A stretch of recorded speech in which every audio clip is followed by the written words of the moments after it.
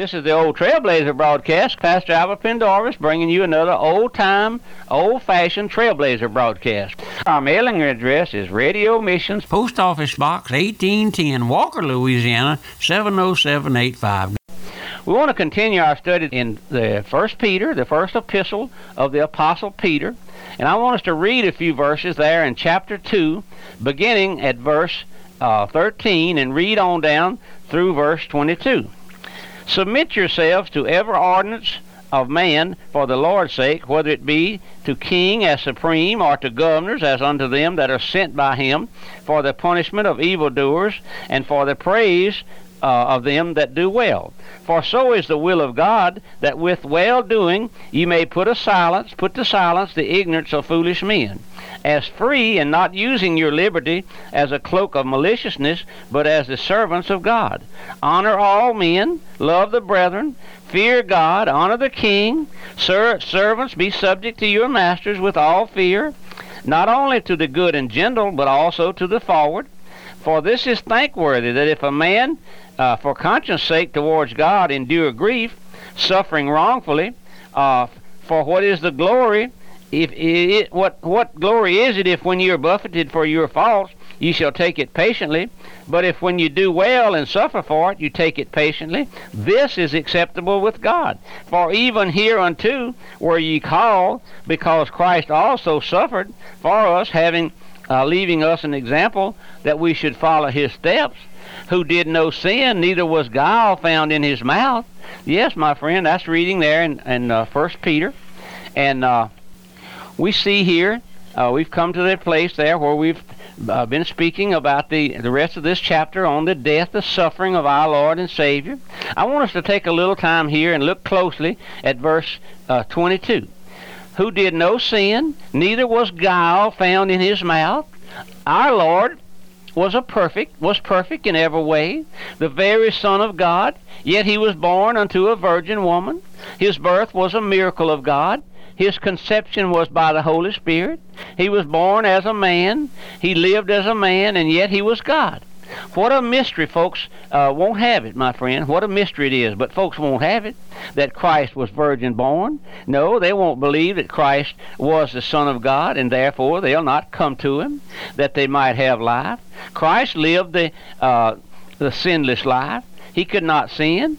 He had a sinless nature. Man, in his original nature and in his original status, was a sinner, created a sinless creation of God.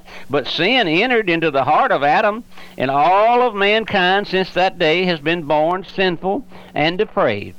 Many of our modernists, our modern preachers, teach and preach that there is some good in every man, and that all we preachers have to do is to bring out that goodness, but they don't know anything about their Bibles, do they? For the Scriptures tell us there is none righteous, no, not one. Now that's plain, isn't it? Not one, no, not one. Christ said there is none good except one, and that is God. He is good, but you and I are just sinners, some lost, some saved.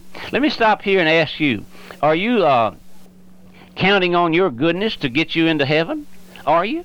Are you depending upon the blood of our Lord Jesus Christ to wash away all your sins? Have you ever taken time to read and study about our blessed Lord? The Bible is filled from front to back with the work of Christ, with the description of how he was born, how he lived, and especially how he died. I want to read to you a verse or two from Isaiah 53. Would you just listen? You who are seeking to be saved, you who are awakened to your lost condition, would you just listen at these verses setting forth a picture of our Lord's suffering for you?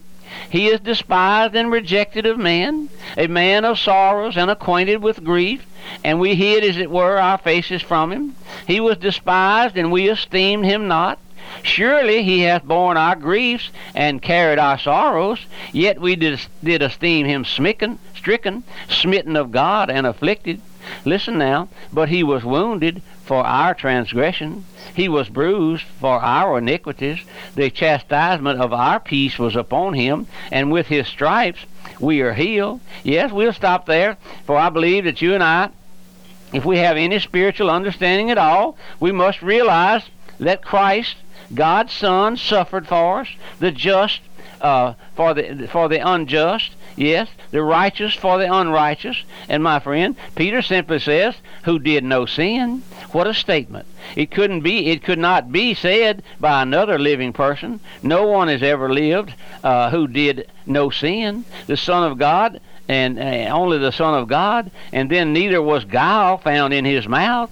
When we look at our Lord, he who took our place, is not your heart brought low this morning? Is not your pride broken in your heart? Is not your self-sufficiency done away with, knowing that we are dependent upon another for our pardon? We're dependent upon the Lord for our cleansing, for our pardon, for our redemption. I know that man, in his natural heart, believes that he's self-sufficient, that he can paddle his own canoe, as it were. But I find in my daily walk here in this work, in this ministry, that I'm dependent upon my Lord for everything I need. I must have his strength to go on. I wake up in the morning, I must have his grace. If not, I would run to the world and all of its sin and say, is that true? You say, is that true? Yes.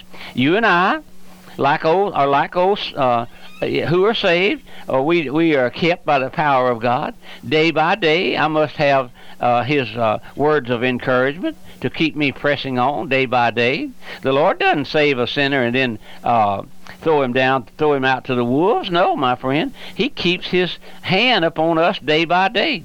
I wish that you would read the story of David's life. Once he was anointed king, there was never a time, never a day or a night when he was not hunted down like a partridge. It's Saul by Saul and others. And after Saul's death, there was one battle after another. Even in his old age, his sons joined together to take the kingdom from him. But what did he do? He cried unto the Lord day and night. Yes, but the Lord kept him. And so he keeps you and me, my friend, if you're trusting him. Do you know anything about keeping grace of our Lord? Or do you just live from day to day, hoping everything will come out all right in the end? You folks who tell me you're hearing the old Trailblazer broadcast, are you trusting the Lord day by day?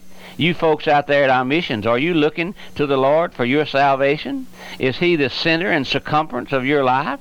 Have you been redeemed by his blood? Can you say, yes, Trailblazer?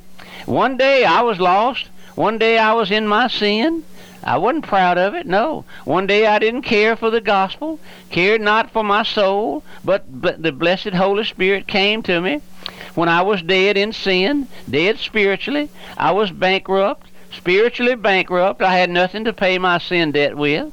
But in that condition, he took hold of my heart. Can you say that this morning?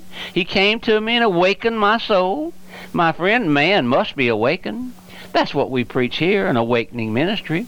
The Lord has given us that awakening ministry here, sending out the message. Our late pastor messages that night after night, day after day, over the week on the radio stations all across this land, bringing forth that awakening ministry. Sinner, are you saved? Sinner, do you know anything about the Lord? Do you know Christ?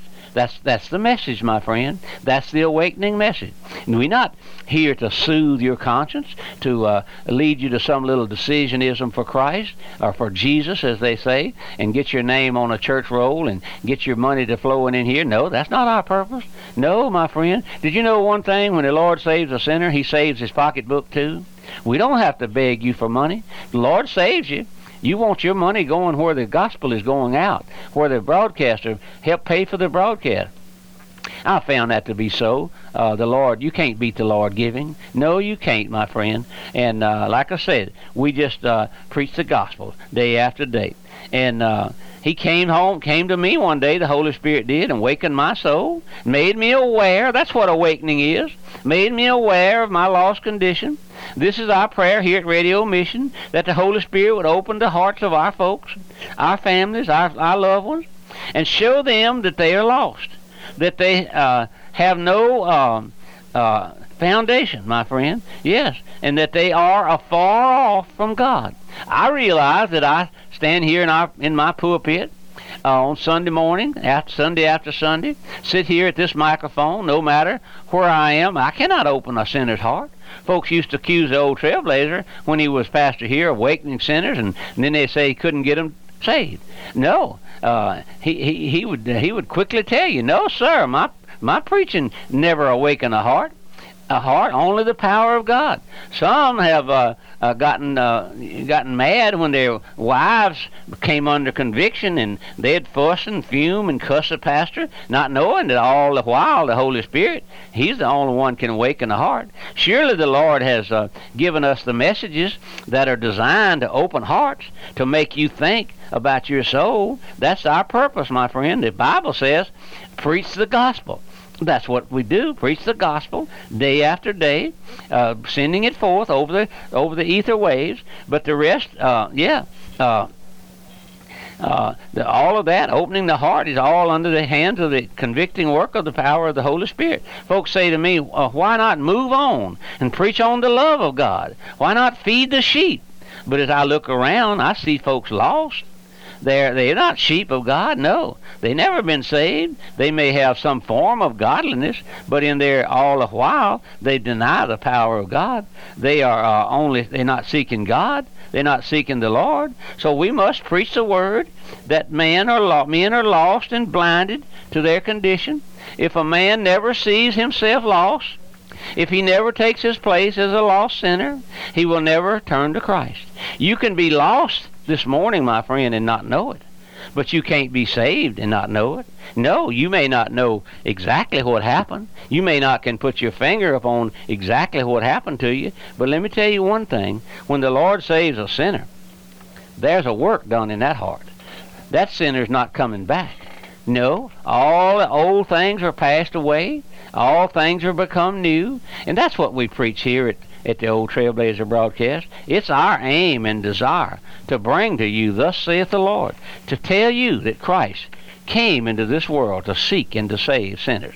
My friend, I know what we're facing. We're facing the greatest battle we ever had of all the modernism, all of the things that happen now.